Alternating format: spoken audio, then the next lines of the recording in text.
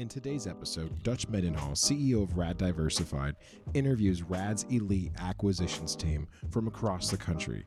You will hear 4 unique takes on 4 of the country's hottest real estate markets. Good deal versus bad deal. Make it or break it. Everything from negotiations to renovations. You're going to want to listen to this entire episode, so strap in for another Rad podcast. What's up, everybody? We got our acquisitions team from around the country here. We got Robert, who leads our Florida team. We got Dusty, our farm acquisitions and farming team. We got Frankie, who leads our Houston team, and Dory, who leads our entire residential real estate teams for the company. And so we're going to talk shop and discuss some of the things they got going on and some of the conversations. Dusty, why don't you kind of tell people what you got going on and where you're at in the world today? Right now, we just went under contract. We're in negotiations on our 4th Idaho piece of property. We're really focusing right now on economies of scale. So we're trying to get everything as close to the main ranch that we bought a while ago, trying to get everything as close together as we can, just for economies of scale. And we've increased our scope and what we're trying to find. Currently in Utah, looking at some property that will allow us to run about somewhere between 5 and 10,000 acres worth of hay production and some more of the grains. With the world the way that is right now, we want to focus a lot on a lot of our grains. They say that wheat's going to be the new sexy crop. So we're really focusing in on that, on property that will allow us to do that. We've got basically Tennessee should be closing here in the next few days. And then we also have another property in Georgia under contract that we're doing our due diligence on right now, making sure that it's a good fit. So right now, building out a team so that we can handle, bring in really get into that next level of growth that we need to achieve. A lot of exciting things are going on. We're constantly researching the market and also trying to make sure that not only are we ahead of it, but we're kind of the priority. So we're making basically a lot of market relationships. So we're the first call if something pops up on the market within certain areas. We've been the first call a couple times now. It's been kind of nice to be on the front end of the market, so that we've done a good job with the relationships, kind of growing there. So with Tennessee, we close on that tomorrow. And how many acres is that? That's just under 1,400 on that particular property. Georgia was about 1,000. We're Rad Diversified, so we're going to flip across the nation to Robert. And I know, Robert, you had a number of deals go under contract this last week. Just tell a little bit about the deals you put under contract, how you found them, some simple things. We got a couple deals, actually 4 deals under contract last week. 2 of them were kind of like on canals up in like the Hudson area. The other ones are in St. Pete. Smaller homes, nothing crazy. They're 12 to 1,500 square feet. But the price per square footage in St. Pete alone is pretty hefty. So those homes are actually pretty valuable. The Hudson one is pretty nice as well. And then actually, I believe our property, the 64 acres in Lithia, just closed. So we're going to be starting that new construction. That's going to be a fun process. That's going to be nice. Hey, Dory, that's a great view. Appreciate you sharing that with us. I'm going to flip back to Frankie in Houston, right? Frankie came on board with the company. You worked in Philadelphia for over a year plus, and now you made the big move to Houston. Talk to us a little bit about what you got going on. Yeah, absolutely. Not only made a big move, but am currently making the big move right now. I'm halfway across America, driving my way to Houston right now. In terms of Houston, right now, we have about 40,000 leads that we're looking to vet. We're working with a wholesaler in Philadelphia that we know very well, who has a great system, and we're looking to pass some leads on to him so that he can help us vet some leads and just start getting the whole thing moving a bit. One of our acquisition agents, Josh, already got partnered on a deal. He partnered on a deal with Rad Diversified and one of our inner circle members down at a house in Galveston, which is a little bit further from Houston, but it's the beach area down there, so it's really nice. But yeah, I'm really excited to get down there, start working with Josh, our other acquisition agents down there, Melissa, who's helping us with some of our real estate agent needs, finding my own house, and building out the market for Rad Diversified. Should be really exciting. New chapter in my life, trying to take advantage of the opportunity that Rad Diversified's given me. Talk about the biggest deal you did this year. Biggest deal I've done this year was the 22 home deal, 22 home portfolio, all from one seller, in one area in Philadelphia. It really helped me figure out how to work larger deals and get those kind of, million plus deal closed and through the finish line. And what it does for the company. I mean, we're not only working with them for the 22, but they just sold us another 12 that we have under contract as well. So that's really nice. And I'll never leave Philly. I mean, I'm still running numbers for houses in Philly. Me and one of the new acquisition agents in Philadelphia are working a 43 home deal right now that, we're trying to get an offer out for. So, I mean, it never stops. I'm still going to be getting offers in Philadelphia from people since I've made connections there, and I'm just going to pass those on to the Philadelphia acquisition agents. Well, it's pretty amazing to think we go through these progressions with Rad Diversified, right? When I first started, I was obviously the first acquisitions, right, agent for Rad Diversified. Back then, I think we were, DHI Holdings, DDH, DDH Fund. We had our first private equity fund, and I was the one acquiring deals. I was the one going to auctions. I was the one buying them, those kind of things. Over the years, our team has continued to grow, right? We don't even have, anybody on here from our California market. And obviously all of these guys have people that are working for them in their individual markets, acquiring deals that are full-time with the company. The second, senior, acquisition team member, that I brought on to the company was my brother, Dory. And he had, very little to no, background in real estate up into that point of his life. I mean, we had, some generational stuff from our parents when we were kids, but not a lot. Tell everybody kind of about the team you lead and the markets you run and all of the different things. I think we've closed on close to $40 million in residential real estate in the last year. And I think that's pretty badass. And it might be more than that. I could be underestimating. I probably am underestimating that. But go ahead, Dory. Yeah, we're continuing to progress, to grow, very accelerated growth. I mean, we're looking at currently, we probably have about 50 acquisitions under contract, including the land farm acquisition that Dusty is talking about, as well as putting other ones of those. Currently, that's pretty, on a 45-day strain. That's that's about what we have, is about 50 contracts. We're working to accelerate getting more contracts done more quickly. So, getting under that 30-day.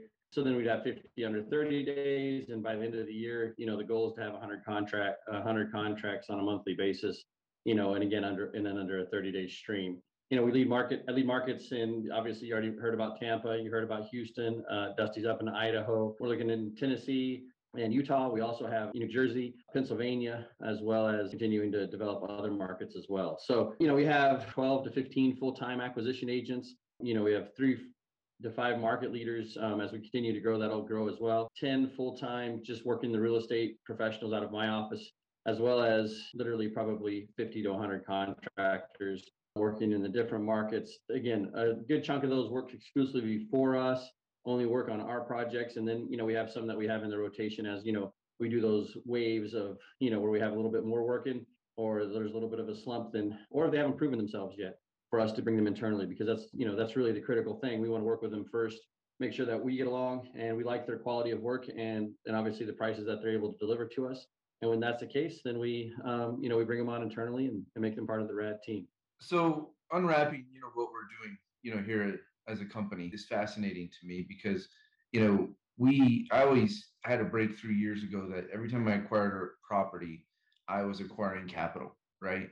And what I mean was, if I bought a property for 100 and it needed 50,000 in rehab and it was going to be worth 200,000, I just made $50,000. So I was just like, I just acquired an extra $50,000 in capital by making that money. And that's just kind of how the mindset of what I had when I looked at it. And I always said, if I could get more leverage and put less than 50,000 down, I could almost double my money, on an average, real estate acquisition. Does that happen? Yes, very rarely. But at the same time, be able to make, 40 to 50% on a deal is very common for us. Return on our money is fairly easy for us at this point.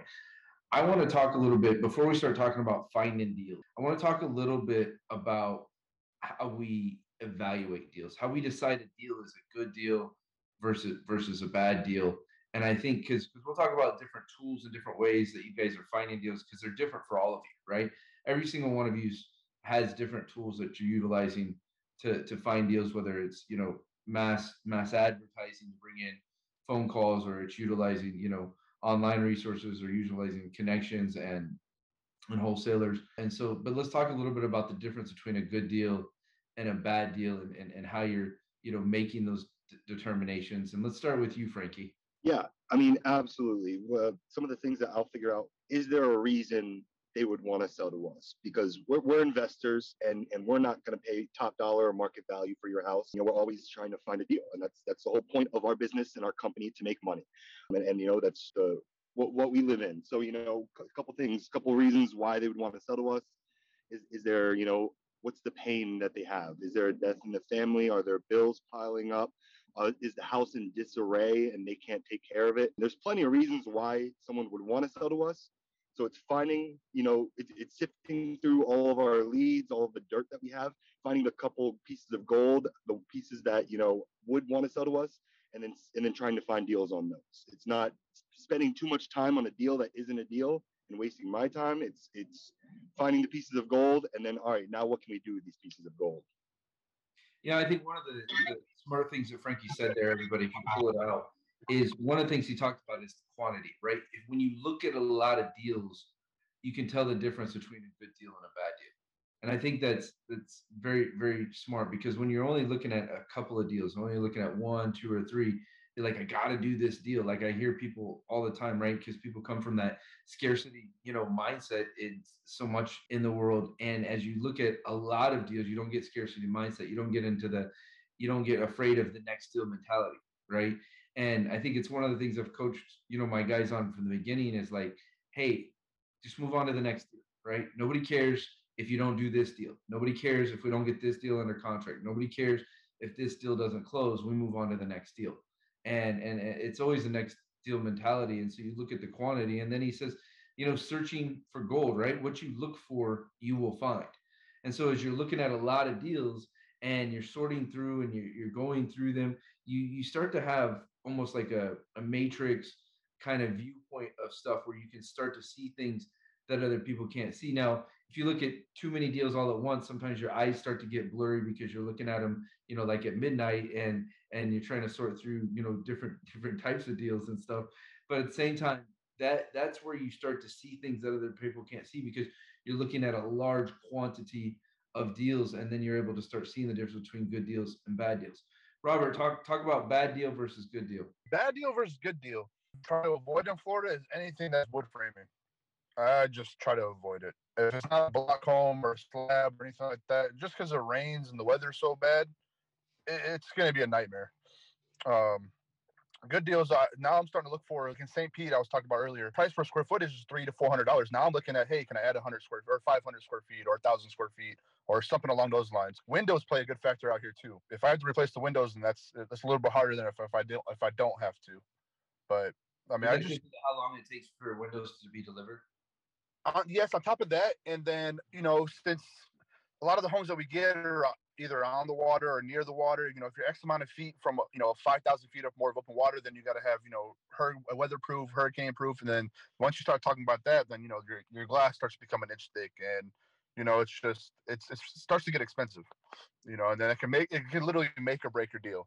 I mean, I don't worry about the electrical and plumbing, because we take care of that stuff, but the windows plays the biggest factor for us as far as on stuff like that. And then on top of that, yes, the 12 to 16 weeks, and then there's delays, and then it's like 20 to 24 weeks, and then then you're like, all right, well, where's my order at? And then the deal is pretty much done, but fully rehabbed, but it's just we're literally waiting on the windows, and it's a nightmare. It's fascinating, to hear the difference between Frankie and Robert, right? Because when Frankie started with us, what, two and a half years ago, Frankie? I'm at a year and a half now. Yep. Year and a half. So I say 2.5 years.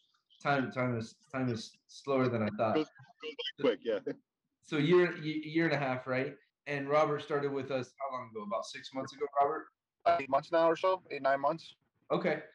So when Frankie first started, was probably dead middle of when COVID first hit, right? And all we were buying at that point was off market, undervalued deals that we were finding that gold in the middle of a mess. And then when Robert started, he got trained in that style, but he got to Florida and we started going deep into value add real estate, right? How do you add square footage? How do you find, this rehab property and value add real estate? And so, two different kind of mindsets. It's fascinating to hear both of them talk about it differently. Let's go over to Dusty, right? Dusty, the difference between good deal and bad deal. I know you and I have looked at hundreds and hundreds of farms together. And that means you've looked at, 10 times that, than what we've looked at together. So talk a little bit about that. Well, I think we're all under the same understanding that we're trying to reduce our risk. And I think for me, one of the things I learned when I was quite a bit younger is my dad said something along the lines that the best deals are the deals you walk away from, because it gives you the education on what's going on in the area. And I didn't really fully understand it till probably here in the past few months, where I'm looking at all these properties. I got a lot of our phenomenal investors are sending me constantly properties that they see and they want us to look at. So I go and I vet them and make sure that they're applicable to what we're trying to achieve. And it's funny because the further I get into some of these, they seem like they're really good on paper, but when you dive into them and do a lot of research, you call the local, so one of the tricks that I use is I call the local, some of like the co-ops and places like that that have fertilizers and so on and so forth. I just call them up and say, hey, I'm looking at this place over in your vicinity. What kind of crops can I grow? And I just pick their brain, and it's amazing how they want to be the man. So they tell me all the information that they have. And then I just realized that this particular piece of property may not be a good fit for us because we'd never make any money on it.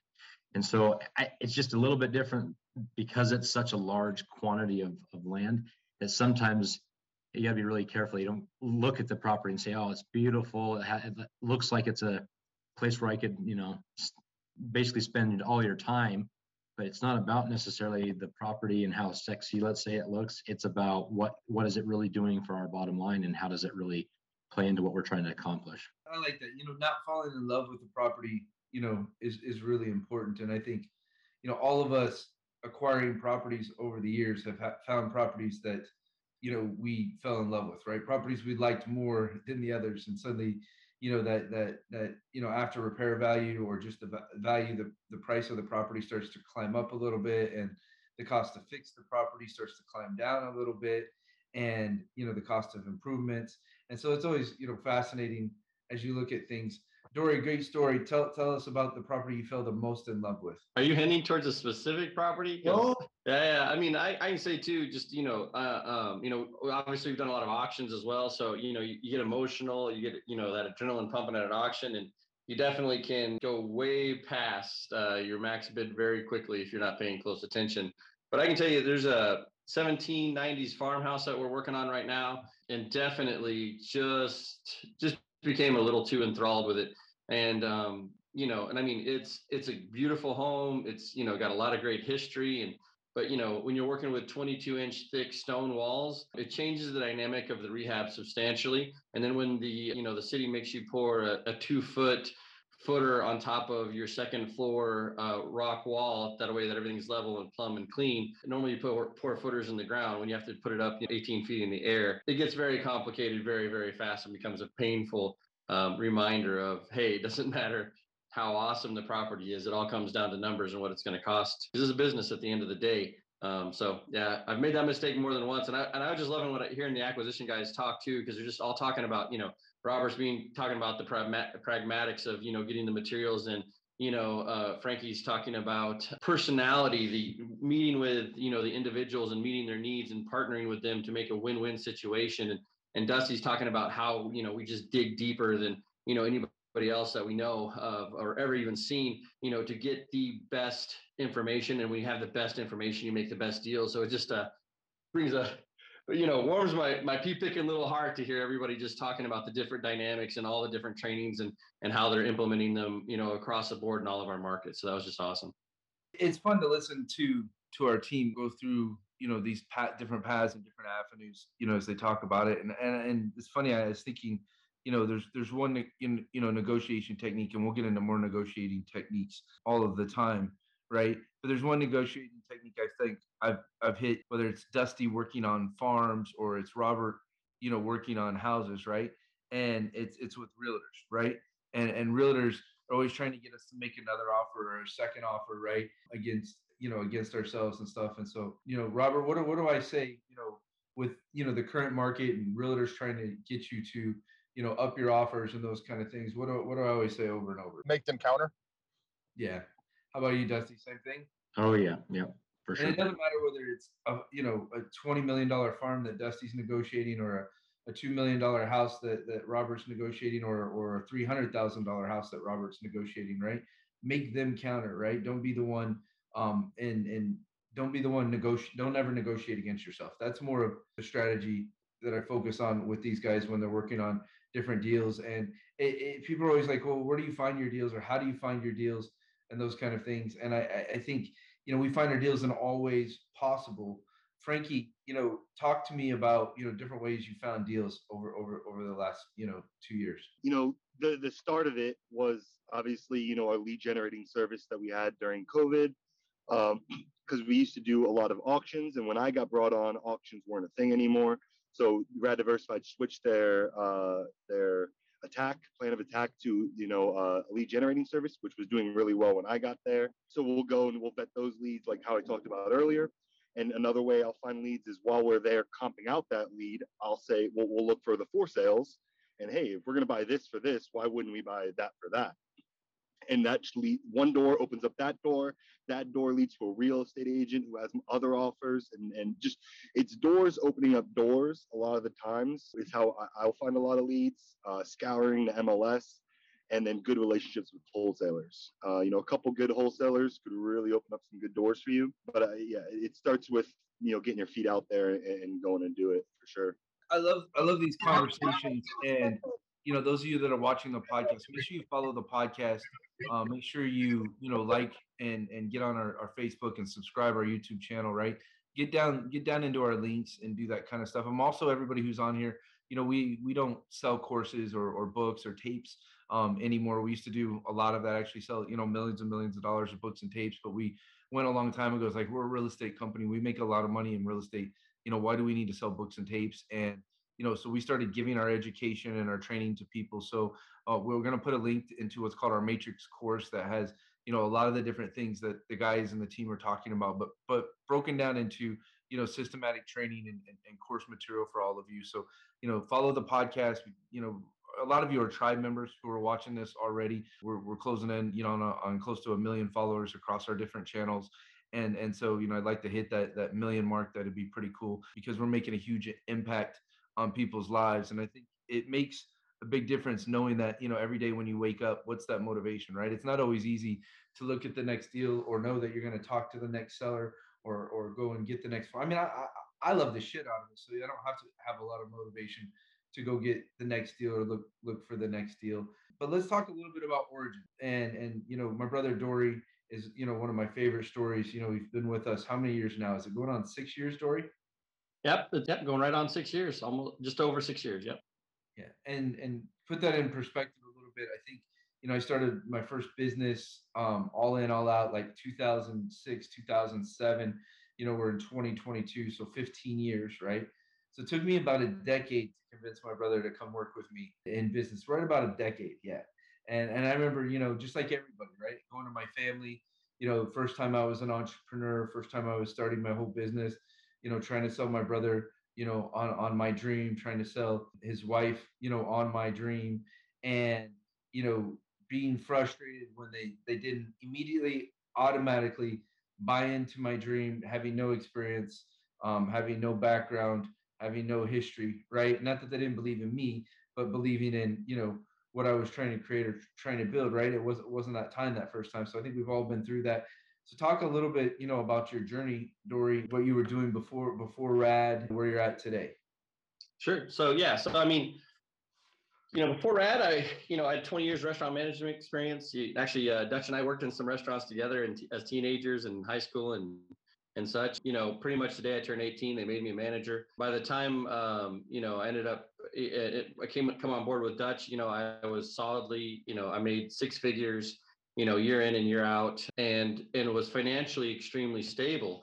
However, my oldest son was graduating high school, and I looked at all the people I developed with Cracker Barrel, and and how much time I spent with my family, and it was significantly out of balance. You add into that the fact that I was working 60 to 80 hours a week. I mean, honestly, 60 hours would have been a really, really short week for me. I'd have been celebrating, and the fact that the one day off was almost always trying to be sucked into work. I mean, and so long hours, bad, unhealthy food around all the time, and I was, it was killing me, and I mean, it was killing me, and I was neglecting my family. And we came to the realization that something had to change, and we looked at several different things, and by far, the the pathway that we felt really led to go to was to partner with Dutch and to work with my brother. And, and he brought me on board.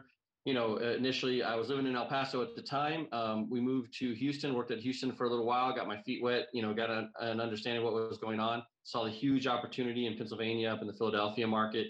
And I don't think we were in Houston 6 months before we came up to Philly. And then, I've been in Philly ever since now. And, the Philadelphia market's our strongest market currently. Although I know that the guys that we're all training and developing, they're going to give me a run going to give the market a run for its money. So I'm looking to develop those other markets, and I'm super excited. I mean, my heart goes out to my brother for allowing me to have this opportunity. And I'm just so thankful that, I'm able to contribute to in a positive manner to the legacy that he's building. It just, gets me all warm and fuzzy. So thanks, bro. It's funny. Good things happen, around Thanksgiving. And I remember I let go. I just given up, right? For a couple of years. I just stopped, pushing the conversation. I'd stopped pushing, and I think when you're young and you start a business and you're finally making a money, right? You kind of maybe have a little bit of a high and mighty mindset, right? That, your way is the only way and your way is a better way. And though I know that my way was a better way, right?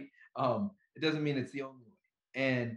But I think I kind of got into a point where I had surrendered a little bit and wasn't pushing it. And then, I think it was, after, Thanksgiving, I think we're all up late. We went to visit my brother and his 7 kids, and my wife and I don't think we had kids yet. It was just before we had kids, right? And we're up, it's probably getting close to midnight. And I remember Dory's wife, Molly, says, she said, so Dutch, tell me about this real estate thing you do again, right? And right there, I knew I had them. I knew they were mine, right?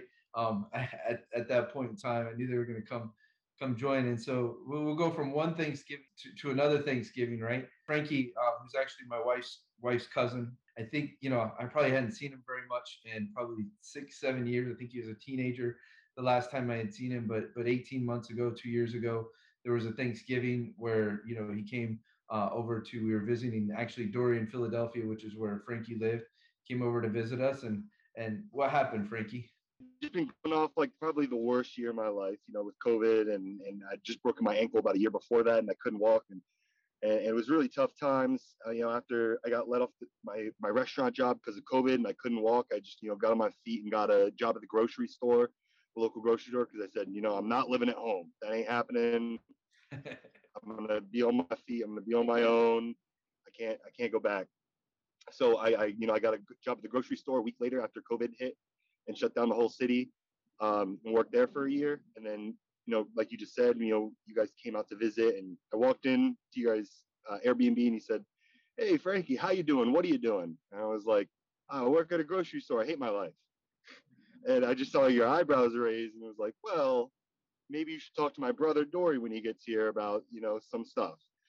And, I had already been looking into some, investing things myself, and it had already caught my interest. So, Dory came, we had talked, and definitely seemed a little skeptical at first. But, after a couple of days of riding with him, pretty much I didn't have an interview.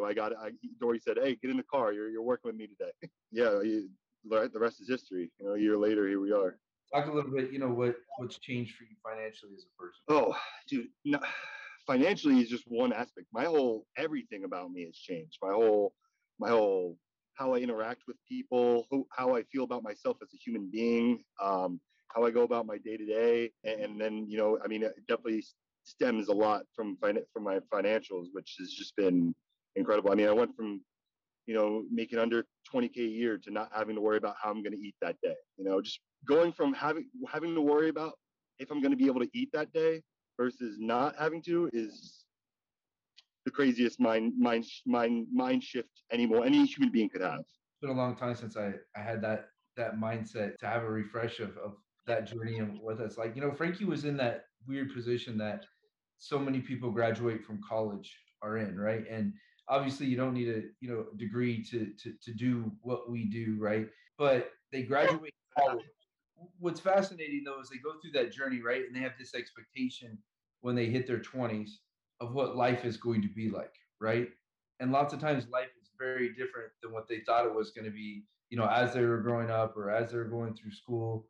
and those kind of things, and the game kind of changes on them, and there's a suck that happens, right? And I think lots of times for people to make a change, they're stuck in the middle of that suck, and it has to get pretty painful before they're at a point, where they're ready for that change. Robert, I opened the door, for you, and obviously you walked through it. Talk a little bit about where you were, and your decision and what life is like. I was living in Vegas at the time. Same thing as Frankie, working at a grocery store. I was actually working two jobs, about 80 hours a week, and I hated it. I mean, it's like literally the same story.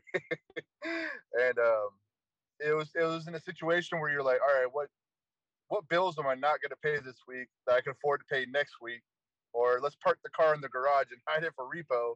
To financially now, I don't even check my bank account anymore, like, because there's no need. So it's a huge difference. I mean, it's night and day. And then, just being able to spend time with my family now, instead of literally going to work, coming home, sleeping for 3-4 hours, and going back to work, to work 3 or 4 hours and spending the rest of the day with them, and then it's amazing. It's fascinating, like how kids can get used to stuff, right? They get used to daddy being gone, or they get used to mom being gone, or they get used to people working hard in different things, and then you get to a point, right, where you're at being able to be home, able to spend more time with your kids, and like they start to question, like, well, why you got to work right now, or why can't you spend time with me right now, versus just an acceptance, because they're used to you being more present, used to you having more time with them, which is pretty cool. Dusty, how about you? I'm kind of in the situation where I Well, you were a little different. You were pursuing me, right? You were like, Dutch, you got to come invest in Boise. You got to come invest.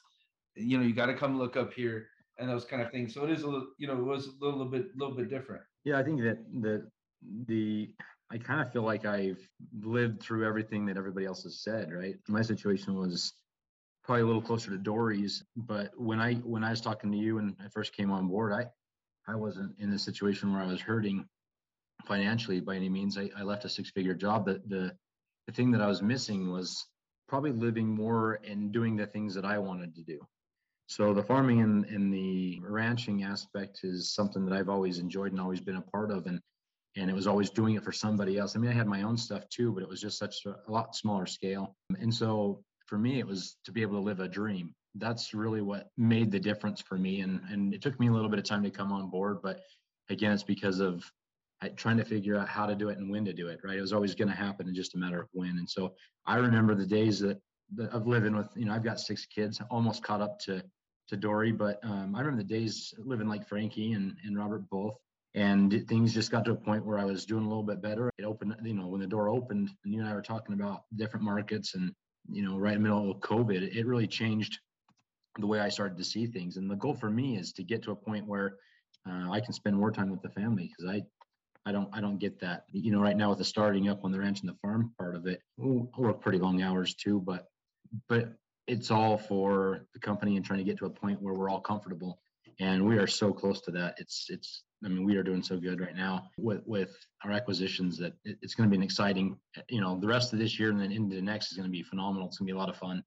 So really that's kind of how I came from, is just, you and I had a discussion and we just slowly started to make it happen. There's a cycle called the Dream Giver cycle, right? And if you guys download the link or follow the podcast, we have that in the home study course. And if you look at the afternoon of the first day, we do about a 40-minute talk where we go through the Dream Giver cycle. And, people are in life get to a point where they decide to be uncomfortable, right? In order to change or impact or make a difference in their life. And, Frankie and Robert, were uncomfortable because they were forced to be uncomfortable, right? And, Dory was uncomfortable, but he accepted. He had gotten to a point where he made good money, and so he was in a very different place than them. And so he went from comfort to uncomfort, and then back into a state of comfort, right? And once you leave comfort, you go into what's called a wasteland, right? And that wasteland is where you don't really know, the difference between doing A versus doing B, who to listen to, who not to listen to, what to do on the journey, what not to do on the journey, and you're searching, but you don't have clear vision because your eyes are very clouded, and there's so much noise and so much information, but then you're also in the pain of 80 hours a week doing something you don't love, you don't like, right? And so there's a jadedness to you when you're in the wasteland, right? And lots of times you go from the wasteland, you go back into what we call sanctuary, right? And it's when you finally hit a better place. And that's where I think Dory was at, where he's making six figures, where Dusty was at, where he's making six figures, right?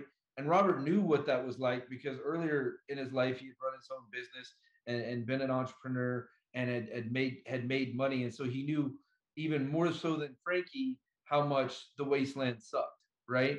And because he had been to a better place financially before in his life. And so, but the sanctuary is the hardest place to get out of because it's kind of like you're okay, right? You're not desperate, you're not being forced, you're not being pushed, you're making money. You know it's not the dream destination. You know it's not exactly where you want to be, but you are stuck in that sanctuary because it's a good place and because you have security for your family because you have some good things and those kind of things. And so lots of times I think it's even easier to get out of that first comfort zone than it is to get out of the sanctuary when you're making pretty good money and working on going to the next level. It's fascinating. And once you're in that sanctuary, usually we kind of say it's facing the giants, right? And what the giants are the people who've reached a higher pedestal, right? A level, right? That you want to get to, you want to accomplish, right? And lots of people in life, struggle with understanding, what those giants are. And that giant might be knowledge, right? That giant might be a mentor or a person. That giant might be, giving up something, in your life that you need to get up to hit, another level. Crazy because so many people don't know how to interact or face their giants. And so they want to fight the giant. They want to not listen to the giant. They want to rebel against that giant, right? And the challenge is you have to learn to make that giant work for you. And that's a process, whether it's a mindset that you got to shift or a person you need to listen to, or it's something you need to give up and leave behind in your life. You have to learn to make that work for you, right? And there's a surrender in that is very difficult for a lot of people because I always say, the greatest form of leadership is servant leadership, right? And the greatest form of leadership is doing for others, right?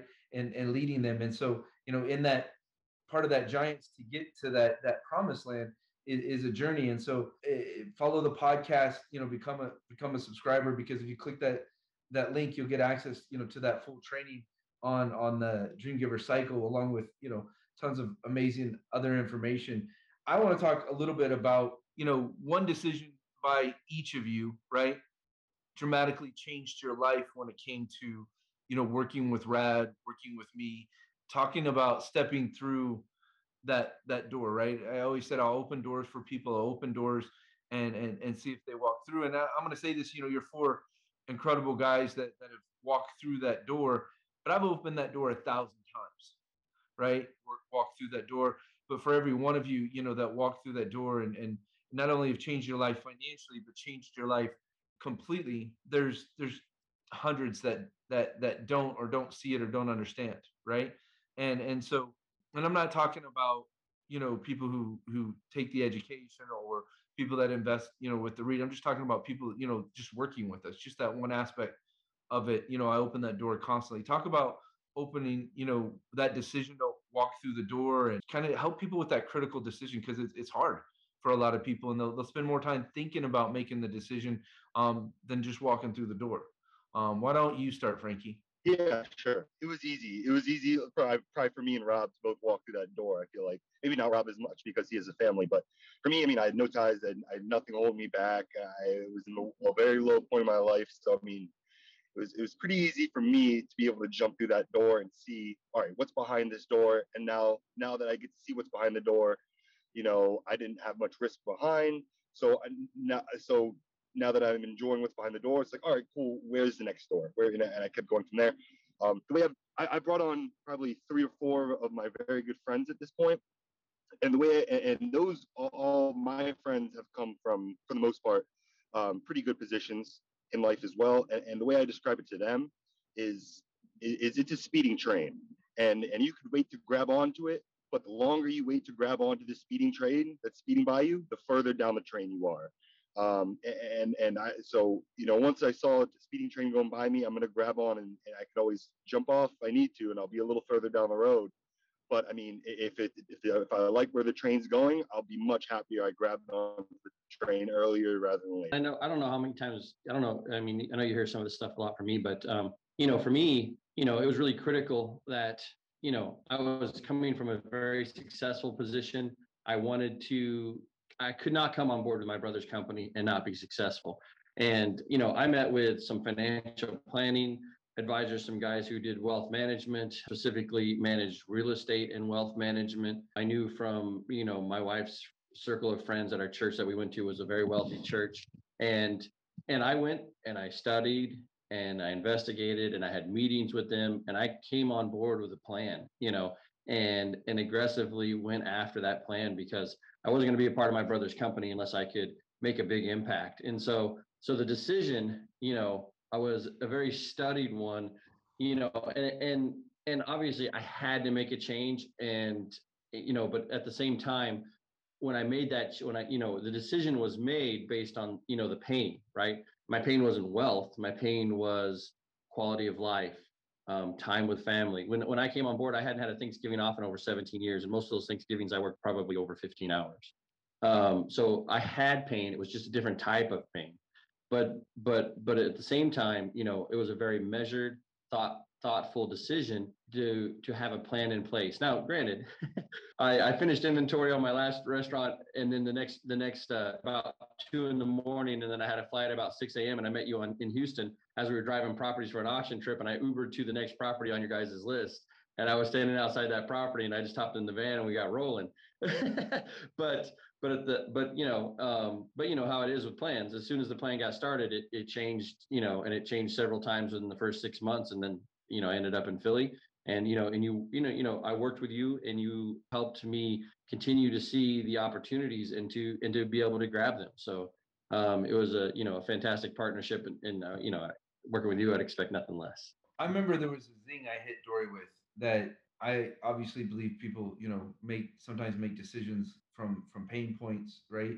All day long, you can talk about how great something's going to be, but lots of times people don't do things unless they're weighing A and B, and A is a lot more painful than B, and B is a lot more pleasurable, and they decide to go with B, right? One of the things I said to Dory, and he had talked about, his relationship with his oldest 2 sons, what it had been, after working 17, straight Thanksgivings. And I said, the reality is for your children, being present, as a father, I think is really important, but them seeing you walk the walk, right? Them seeing you live, a life of passion, or life you can enjoy, means everything, right? If your kids see you work 80 hours a week, and they see you wear out, and they see you grind, and they see you tired, that can be okay. But if they see you angry, or they see you frustrated, they see you not enjoying life, that's not okay. And if they see that, that's what they'll become. And if they see you put that grind in, and they see that miserableness, right? That's lots of times what they become, because that's the example we set. And I said, what example are you setting by working to a place? Because as well, Dory, at 40, you're 46, 47, 46, right? And you look a lot healthier at 46 than you did at 40. And I think that makes, a big difference on lifestyle choice. Was also example, to your children and to your kids and stuff, makes a huge difference, because you're walking that life. Dusty, and I remember, coming to visit you when I was looking at those first farms, right? And I remember, your family coming to check out, the California Spectacle, and trying to figure out, why is Dusty talking to this guy who's coming up here to look at real estate and everything. Granted, you and I were already friends, but obviously, everybody else wasn't, privy to that relationship a whole lot. So talk a little bit about that for you. Well, I don't know. That's just your insecurity. I don't think they were out there to check out the crazy Californian, but I think they were more interested in figuring out. I had obviously talked to you quite extensively on some opportunities and what to do to grow and to get to the next level, right? Kind of that level up. It's always that desire to be better and to grow, and kind of like you said, show the kids, give them that ability to step into that world, or at least see their dad not only work all the time, but have it pay off, right?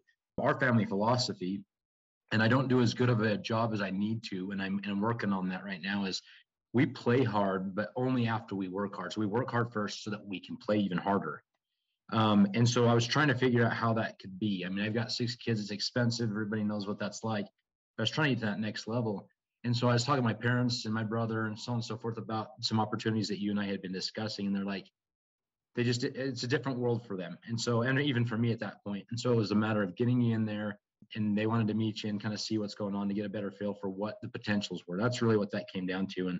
But for me, if you don't mind me backing you up, one of the things you said at the very beginning here of this particular topic, you're talking about you'll open the door for people. When you and I first started our relationship buying farmland, we were also looking at other opportunities. And that's really where our relationship started on the survival side of things. And I remember talking to you about one of the sellers of the ranches that we had.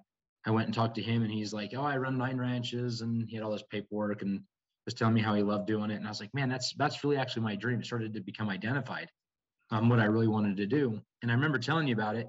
And then now, it was probably 4 or 5 months later, I was kind of focusing more on the survivals project stuff. And then you started to change my role. And at first I wasn't sure how to take that. Like everything kept changing on me.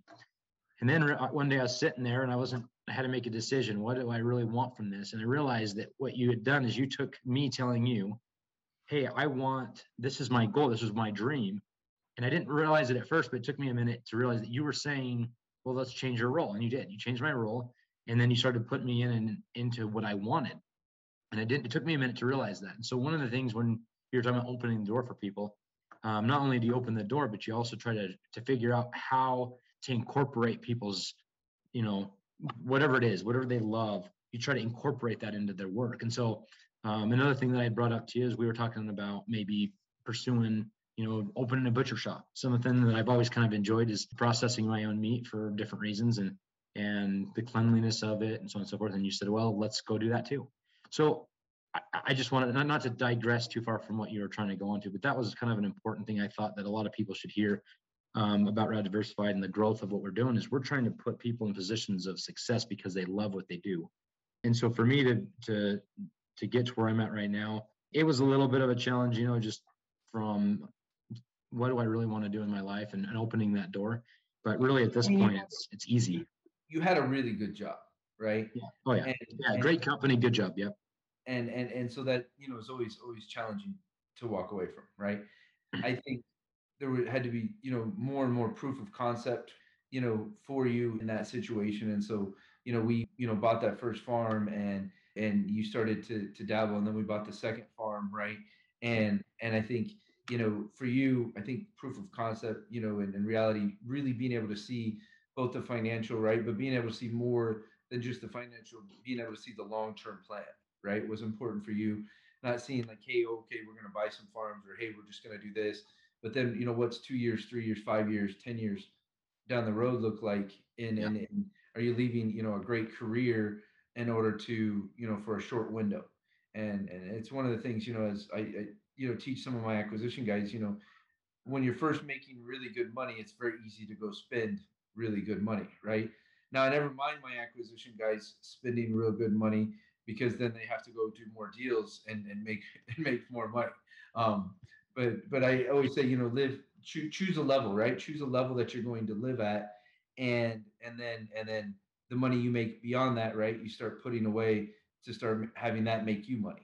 Just to follow up on that too, I guess if anybody is listening in and trying to figure out what to do with their life and where to go, leaving a really good paying job with a great company, treating me really well, had a really good boss, everything was perfect. I've been working to that position my whole entire life.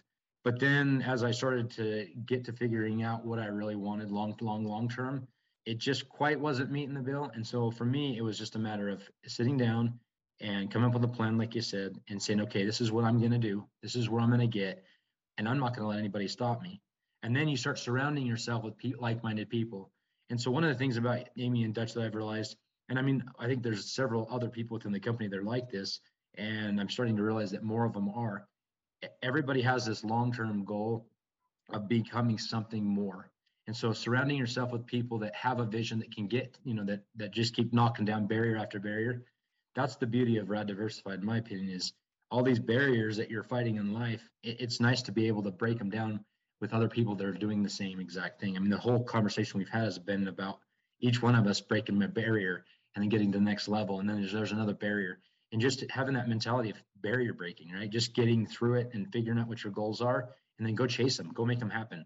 Everybody has the same opportunities to some extent, right? They all have the same ability to make a decision and then go to tackle that next barrier and keep going through them. So, Dory, I know that Molly was on board with you, right? With the journey and the travel and the different things. And you guys had to discuss, making moves and decisions. And I know God plays, a real important part of your decision making. And I know that prayer does as well. And so, talk a little bit about that journey from El Paso to Houston to Philly and now to, really you're, outside of, you're in a, can't think of the name of the city right now, but you're in a suburb, right?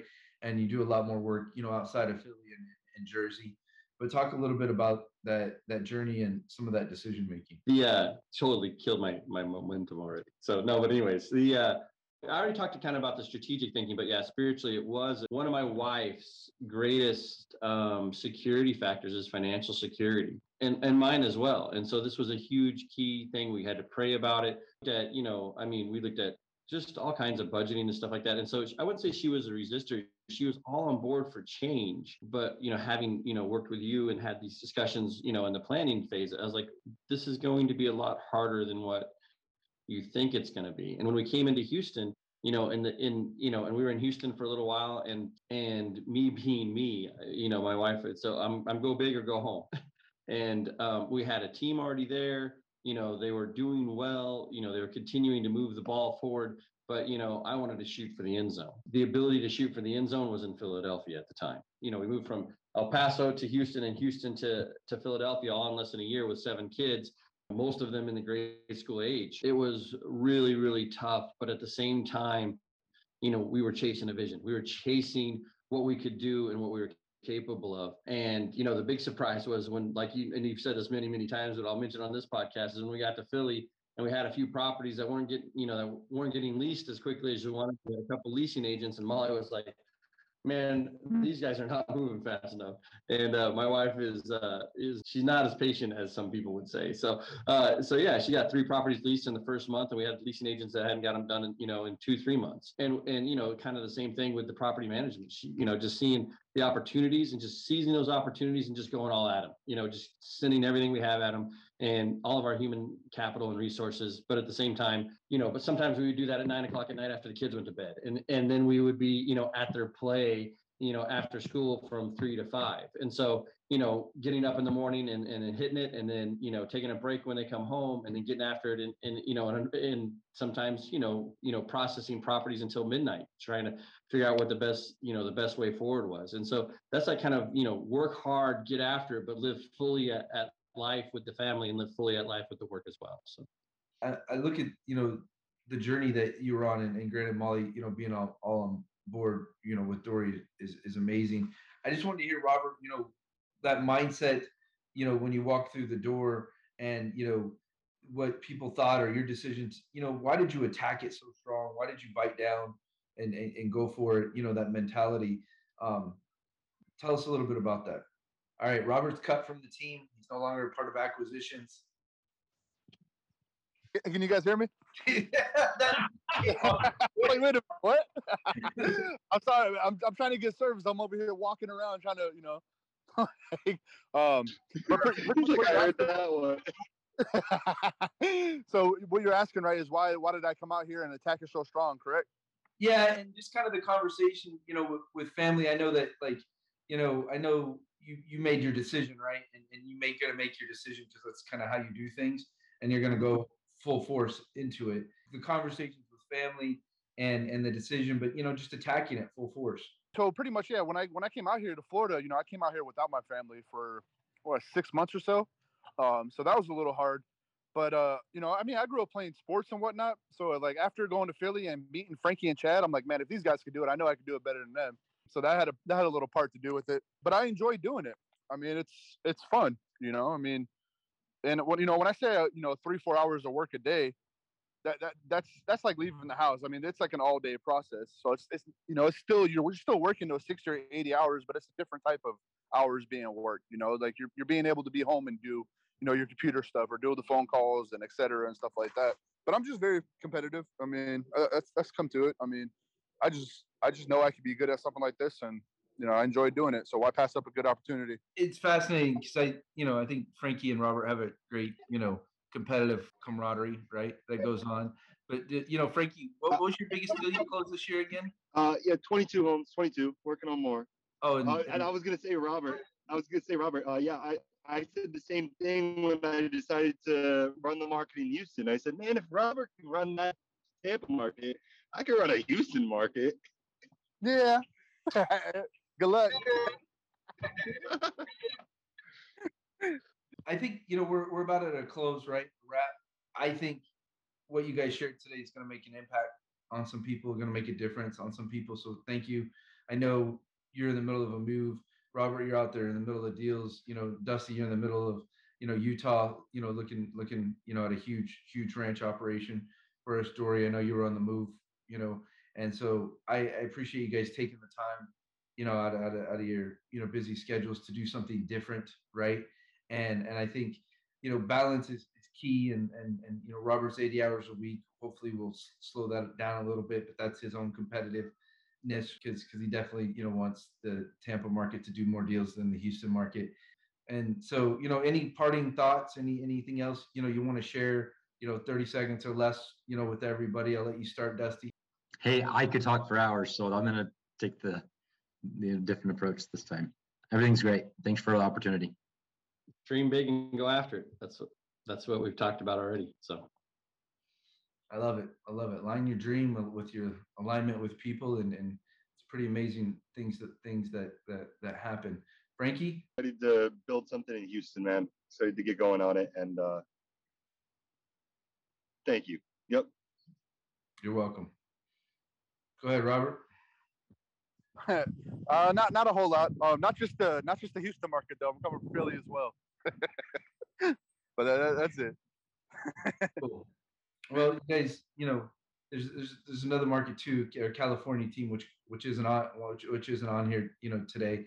But I think be aware. Phil and Johnny and Laura are going to be coming on real strong too. But I think it's cool.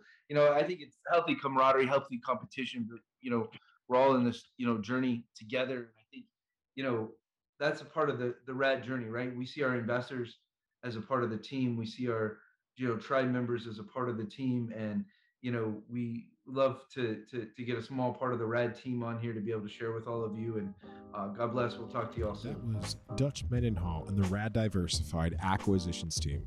Thank you for listening to the RAD podcast, Explore Wealth. If you have any questions, feel free to reach out at podcast@raddiversified.com. If you like what you're listening to, leave us a review, and don't forget to like, follow, share the RAD podcast.